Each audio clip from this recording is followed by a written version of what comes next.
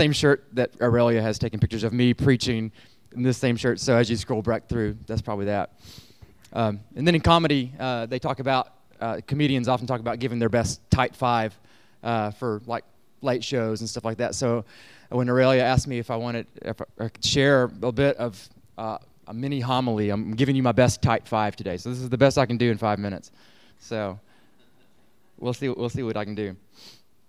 So as I think about my journey over the past 2.5 years to this place, there has really been one defining term that's really stuck out and challenged not only my faith but my life.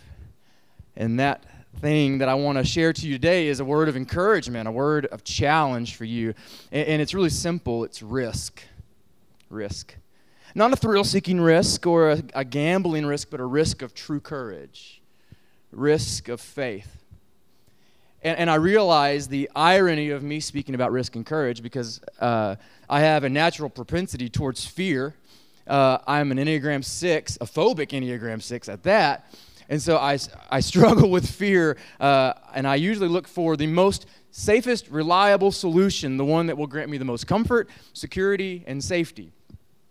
But if I've learned anything in this life over the past couple of years, it's that the best of life and faith is lived at that sweet intersection where you trust self and God and let go. It's unfortunate to think that most of us and the churches and communities that we've come from have operated out of fear rather than this spirit of courage. And honestly, I don't fault them for that. I don't fault people for being more fearful. That's just how we're wired as humans. Our natural instinct is to not die. We want to live and avoid suffering. So yeah, safety is important. But there's this parable in the Gospel of Matthew where Jesus tells this story about 3 workers. And he's commissioned these 3 workers, this master has commissioned these 3 workers to oversee his finances while he's gone. And one got 5 bags of gold, another got 2, and another got 1. And the first 2 doubled their investment. But in fear, the 3rd worker hid his investment into the ground. Now, this is where the story gets a little unconventional. Because conventional wisdom would suggest that all of the workers did good. No one lost any money. And for me, as a fearful 6, that's a good thing. But instead, the first 2 workers are praised for doubling their manager's investments, while the 3rd worker, who hid his money in the ground, is thrown out and chastised by the manager. Now, for someone like me who values safety, this story is bass-ackwards. He didn't lose anything. He didn't lose anything. So why is he in trouble? But he also didn't gain anything. Didn't gain anything, and I think that's the point.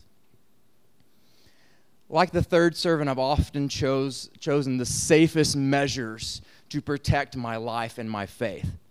Safe theology, safe decision-making, safe financial practices. And in doing so, I think that I've missed out on some opportunities to expand the kingdom of God, not only in my life, but in the life of those around me. So I guess what I'm saying is I'm here in this moment, at this point in time, to say I'm just done with playing it safe. I'm just done with it. It's not that I don't still have it, because I do. It's built into me. I'm scared to death most of the time. But Franklin Roosevelt said this, and I love it. Courage is not the absence of fear, but rather the assessment that something else is more important than the fear. Something else is more important than the fear. For me, having a life of margin and freedom is more important than financial security. Living a life of intentional purpose and joy is more important than establishing a career. Having an open and free and inclusive theology defined only by radical love is more important than the fear of not having the right answers. Pursuing justice and equality for all people is more important than the fear of losing or offending those around me. It just is. I want to live a life that's courageous and faith-filled. That's what faith is. Risk. willing to take risks, to follow Spirit wherever it leads. And I want to lean wholeheartedly into the command, and it is the most given command in Scripture: do not be afraid. Do not fear. No longer do I want to let my life be defined by fear and safety. Rather, I want to be defined by courage. Courage to step out and to do something that might fail, which Sarah has pointed out that I've done several times. Courage that may cause loss, that may be personally uncomfortable. And the sucky part about all this is I'm asking you to hold me to this as a part of this service. Hold me to this. When my propensity is fear, tell me to choose courage. And I'm going to tell you as well, because there's too much at stake to not choose courage. So may we always remind each other of these words spoken in Scripture: don't be afraid, for I am with you.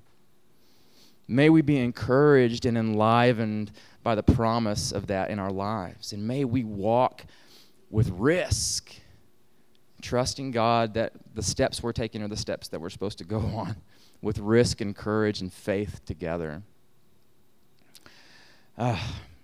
Just feel like I need to pray. Let's do this. Creator God, we are humbled in your presence, and God, forgive us when we don't step out and speak, but you know our hearts, that we fear and that we tremble before the judgment of others. But God, help us, just like all those in Scripture, to have the courage to do the thing that you have called us to do. Thankful for those opportunities you've given in my life, God, and I pray for that in others as well. And God, convict us today. Convict us to have courage and faith, not just for ourselves, but for those around us. In the name of Jesus, we pray. Amen.